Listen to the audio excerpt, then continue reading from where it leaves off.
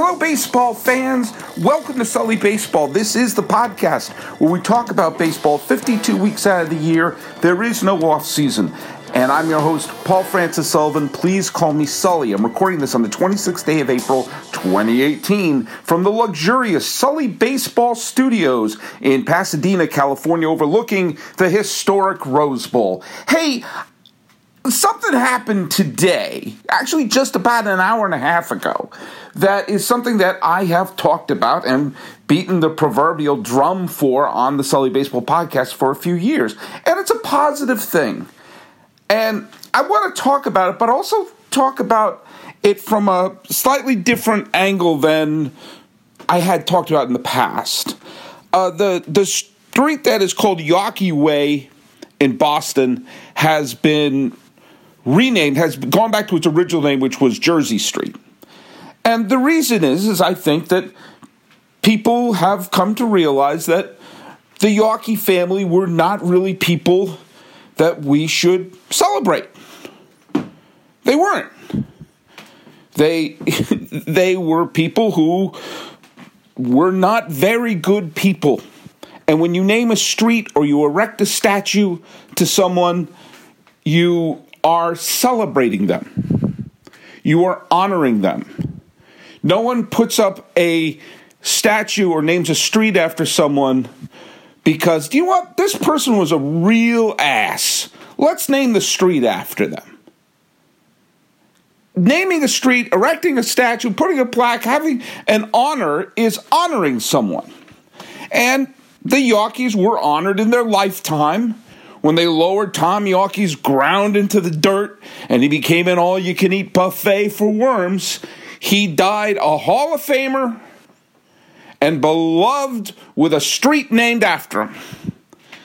And as far as he knows, because I don't believe that you have a ghost, I don't believe in ghosts, that's how it ended. And so he had that ending. And now it's time to take down the street name. A lot of bad things happen under Tom Yawkey's watch and under his nose. The Red Sox were the last team to integrate. The Red Sox had a horrific history in terms of racial equality. Grotesque. And I'm not even talking about social justice here. I'm talking about they could have had an outfield of Ted Williams, Willie Mays, and Frank Robinson. I'm talking just as a fan. Beyond the good things.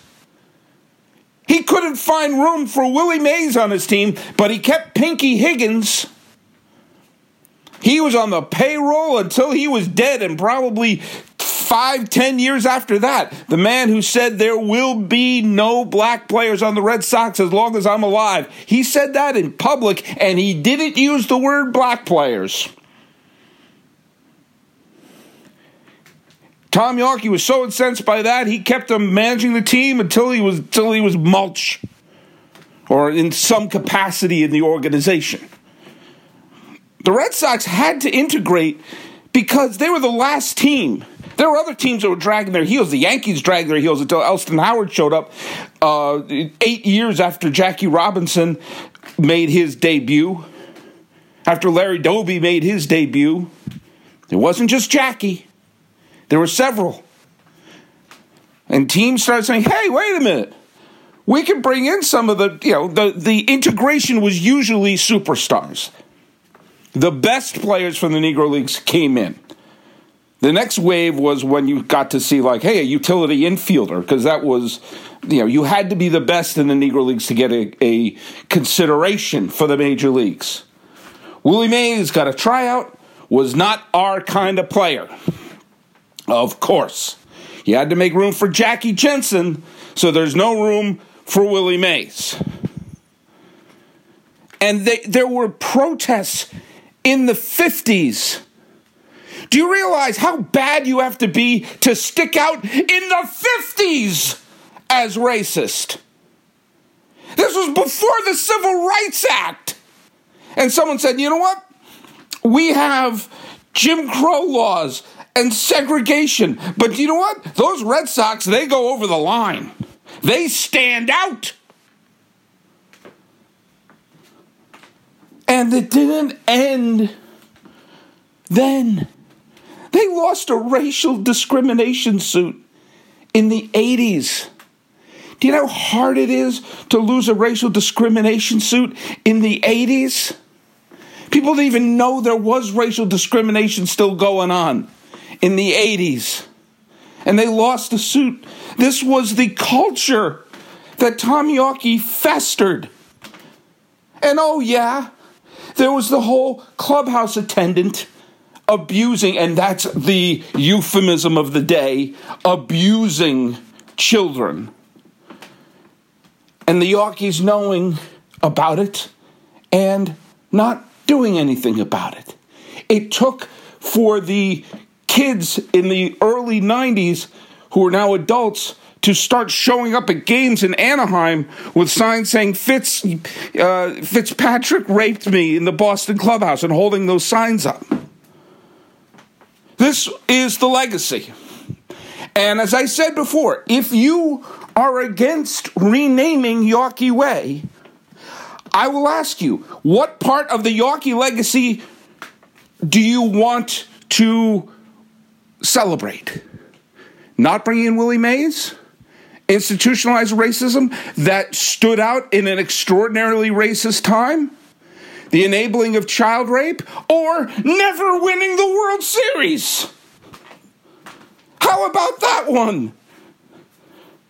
And also, let's not forget, I mean, there are wonderful myths that are made. He loved the city of Boston. He only wanted Fenway Park. He wanted to move the team. He wanted the city of Boston to build him a dome stadium with artificial turf, downtown Boston, to share with the Patriots. Or else he was going to move the team. Look it up. That's Tom Yawkey. Never wins, embarrasses the team. Could have been a symbol of progression in the city of Boston, the way Red Auerbach was with the Celtics. The Celtics were the first to integrate in the NBA. And they kind of sort of won the championship every year, with Bill Russell leading the way. And the Red Sox didn't have that because they had the Yawkeys. The Yawkeys have been celebrated enough. Change the name to Jersey Street. Everyone who remembers the Yawkeys even being the owners of the team will soon be dead anyway. And that includes me. But I was thinking about something. What did I just say a few minutes ago? The Yawkeys wanted to move the team. And it wasn't until 1967 when the Red Sox had their surprising run where they won the American League pennant that suddenly going to Fenway Park became a positive thing. Fenway Park became a negative thing for a while. Fenway was just another old stadium that was sitting empty during the season. They couldn't draw flies to the team. Remember, him not integrating the team, not only did it mean no championships, but it also meant no butts in the seats. Go look at the attendance records, especially after Ted Williams retired. Oh, there was a lot of room to put your feet up, put the drink on one seat, and put your hot dog on the seat next to you. You weren't in anyone's way. You were going to get a foul ball because there was no competition. The Red Sox couldn't draw. But, let's talk about how he saved the team. And in 67, people started going to the game because suddenly the Red Sox had a competitive team again. And Fenway Park became, I kind of like Fenway Park. And suddenly it became a positive. It wasn't until then. I point to the beginning of what we now call Red Sox Nation and the mythology of the Red Sox to be 1967. You could create bullshit that it was Ted Williams and the teammates and everything like that beforehand. But that's retrofitting history. It really began in 67. And at that point, suddenly Fenway Park became a positive thing with the Red Sox. But they were threatening to move. Every city had, we want a dome stadium, we want a multi-purpose stadium, threats going on. Now, let's talk about one thing that I love, though.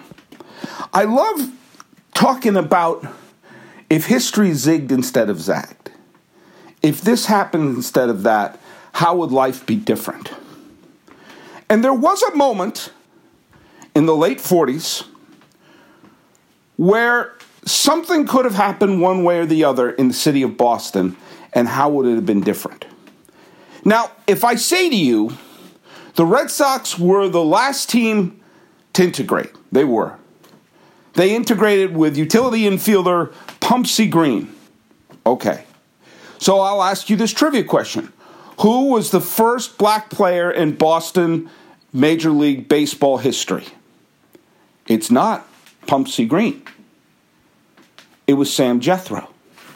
And I'm not talking about the 1882 Boston Bean Eaters or any bullshit like that. I'm talking about Sam Jethro, the Rookie of the Year of 1950 for the Boston Braves. The Braves integrated before the Red Sox. The Braves were ahead of the Red Sox. Now, the Red Sox won the pennant in 1946, nearly won it again in 1948. The Braves did indeed win the pennant in 1948, where they lost to the first integrated American League team, the Cleveland Indians. The Braves and the Indians in a series with two names of teams that make people scratch their head a little bit now. That's a different podcast. What if this happened? Yawkey was not a New Englander. He was from Michigan. He bought the Red Sox as an investment in the 1930s. By the 1950s, he started seeing there were greener pastures in some of these cities that were having trouble supporting more than one team. When you looked up and you said, you know what, St. Louis can't support two teams. Philadelphia can't support two teams. Boston can't support two teams. By some miracle, the White Sox stayed in Chicago, and it became clear that even in New York, that the Giants, again, the Giants couldn't draw. The Dodgers were having trouble drawing. And you started seeing teams looking out and saying, where the hell else should we play? The cities have spread out because where the cities and the teams were located in baseball in the early 1950s were based upon where populations were at the beginning of the century. 1900, 1901 when the American League was formed. Well, now it had spread out. And they started seeing, hey, you know what? Maybe Philadelphia can't have two teams, but maybe Kansas City can. Maybe a city like, Baltimore can. I know that's an East Coast team, but trust me, it makes sense of the analogy. And other cities like Houston, like Atlanta, where it spread down south. Let's say, as I mentioned, Kansas City, other cities started clamoring for a team. And eventually California was saying, hey, do you know what? Plane travel is making it possible for you to go coast to coast and not stop every 10 feet like one of the Indiana Jones maps. And so Los Angeles and San Francisco were starting to look like a potential place to land a team. And so teams that were having trouble, especially ones that had to share a city with another team, started looking around for greener pastures. Now, the Athletics were a team that had a greater history than the Phillies. But it just so happened that the Athletics got a deal to go to Kansas City, and the Phillies stayed put. History could have been very, very easily written that the A's stayed in Philadelphia, and their great history going back to Connie Mack and Jimmy Fox and Rube Waddell and all of them would be connected with Philadelphia right through whatever incarnation of the A's, including if it turned out to be Reggie Jackson and Rickey Henderson and everyone like that. Would have all been big Philadelphia teams. The what if I want to bring up is, what if it were the Red Sox and not the Braves who moved? What if a city gave Tom Yawkey big piles of money and all sorts of power to set up shop? He was eyeing Houston at one point. But what if he set up shop in Atlanta, Kansas City, Milwaukee, and the Braves were left in Boston to be the team in the city? You take a look at what would have been left behind with the Braves. A team that already had Sam Jethro on the team. They already had Warren Spahn, who helped pitch the Braves into the 1948 World Series and going on to one of the great Hall of Fame careers of any left-handed pitcher in history. You already had Eddie Matthews was on the team, another future Hall of Famer, and the only person to play for the Boston, Milwaukee, and Atlanta Braves. But there's a couple other interesting factors to keep in mind. The Braves did indeed move to Milwaukee. If they had stayed in Boston, they had the foundation for a team that would go on to have a wonderful run in the National League in the mid to late 1950s. They won back-to-back pennants in 57, 58. They missed making it 3 straight pennants by losing a play-in playoff with the Los Angeles Dodgers in 1959. So if they had won one more game in 1959, it would have been 3 straight pennants. They beat the Yankees in the 1957 World Series. Don't talk to me about the Red Sox it being unthinkable of them moving. Nothing was more unthinkable than the Dodgers moving, okay? So the unthinkable was on the table. If it were a Braves city, and the Braves were the team of the town, first of all, Braves Field would become that beloved park, and there would have been this obscure plaque somewhere around, Jersey Street, that the team, the Red Sox, actually played here. It's kind of obscure now. It's a bunch of bars, but there was actually a stadium here. It's kind of hard to figure out where it would fit in this weird neighborhood, but yeah, there was a team that played here. But then they moved west, and we're all big Braves fans now. Now, another factor to keep in mind is that a player was signed by the Boston Braves, who was in the minor league system when they moved to Milwaukee. And that was Henry Louis Aaron. Had the Braves stayed in Boston, we could have potentially looked at a city whose 2 biggest stars in sports were Hank Aaron and Bill Russell. Hank Aaron could have been a great figure in Boston sports history. Now, would there still be a tremendous issue of racism in Boston? Of course. It took forever for Boston fans to realize the biggest star on the Celtics was not Bob Cousy, but was actually Bill Russell. There's a lot of, and I'm a native New Englander. I've seen it up close. There's a lot of assumed undercurrent that happens in Boston. Bostonians don't like to admit that. Ask anyone who is not a Bostonian who happens to come into Boston and say, yeah, it's there. And with me separated from it and going back to it, going, oh man, yeah, it's there. But how would things be different if Hank Aaron were there? The greatest, I'll say it, the greatest offensive player in the history of baseball. This is a guy, if you removed all 755 of his home runs, he would still be in the Hall of Fame with 3,000 hits. He hit all those home runs year in and year out in pitchers' ballparks against the best pitchers in a pitcher's era. He could have been doing that in Braves Field in Boston. And oh yeah, the Braves won the World Series in 1957. Imagine the psyche of the Boston sports fan without the, it's not been since World War II and Babe Ruth and all this bullshit. Imagine if the team that stuck around and won a title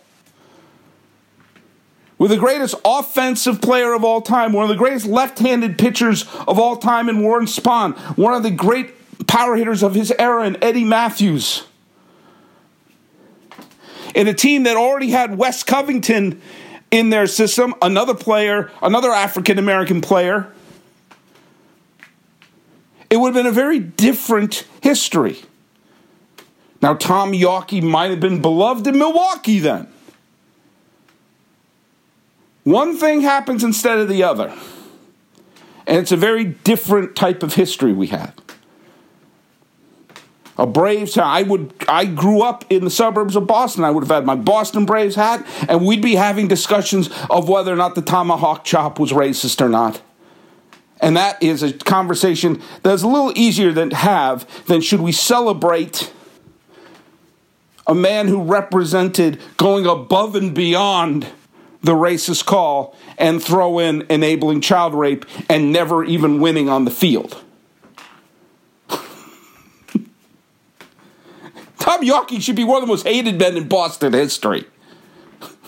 I mean, you notice that when the Yawkey Family Trust finally sold the team, they won a World Series, and then they won another one, and then they won another one. I don't believe in karma or anything like that, and if a bounce here or a bounce there happened differently in 46, 67, 75, 78, or 86, they would have had a bunch of world championships, and I would have never been on HBO talking about a curse. But it did. And it hung over the team like a stale fart. And now they're changing the name of the street. How would it have been different if it were a Braves town? It's totally unthinkable in some ways, but, history is filled with moments of a zig instead of a zag.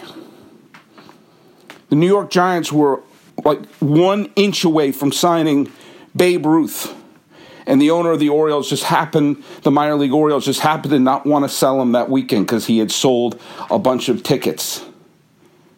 The owners of if that had happened, Babe Ruth would have been a New York Giant. If the Dodgers didn't get wind that the Senators were being wooed by the Los Angeles City Council, the Senators would have moved to LA. And the Giants would have moved to Minneapolis. And chances are they build a stadium in Queens, and that's where the Dodgers moved to. And if those had happened, that would have been the history we all know and love. And if I said, you know what, there's a universe where the Dodgers moved to Los Angeles, like, get the hell out of here. That's impossible. This is how fragile the things that we take for granted are. The Red Sox threaten to move. That's not an opinion. That's not conjecture. And if they had, and the Braves had stuck around, how would the city of Boston, not just baseball-wise, but in their entire psyche, we're going like, how could I think this way if I'm constantly rooting for Henry Aaron? If I'm constantly rooting for Bill Russell? Oh, you know what would have happened. They would have said, well, Eddie Matthews is the smart hitter. There would have been a way to frame it. But in the end, the greatness of Bill Russell and the greatness of Hank Aaron would have been too much to ignore. And Tom Yawkey would have fallen into the obscure dumpster of history. Do you remember the name of the person who owned the Braves back then? Me neither. Me the F neither. So, be careful who you celebrate. That's what a street name is. That's what a statue is. It's a celebration. Look long and hard of who you're celebrating and think about what someone who that person may have hurt would think of That's celebration. That isn't political correctiveness. That's empathy. Gee whiz, I was discriminated against from getting work in the 50s, 60s, 70s, and 80s because of the color of my skin. And here's a street name that they're celebrating a man who did that.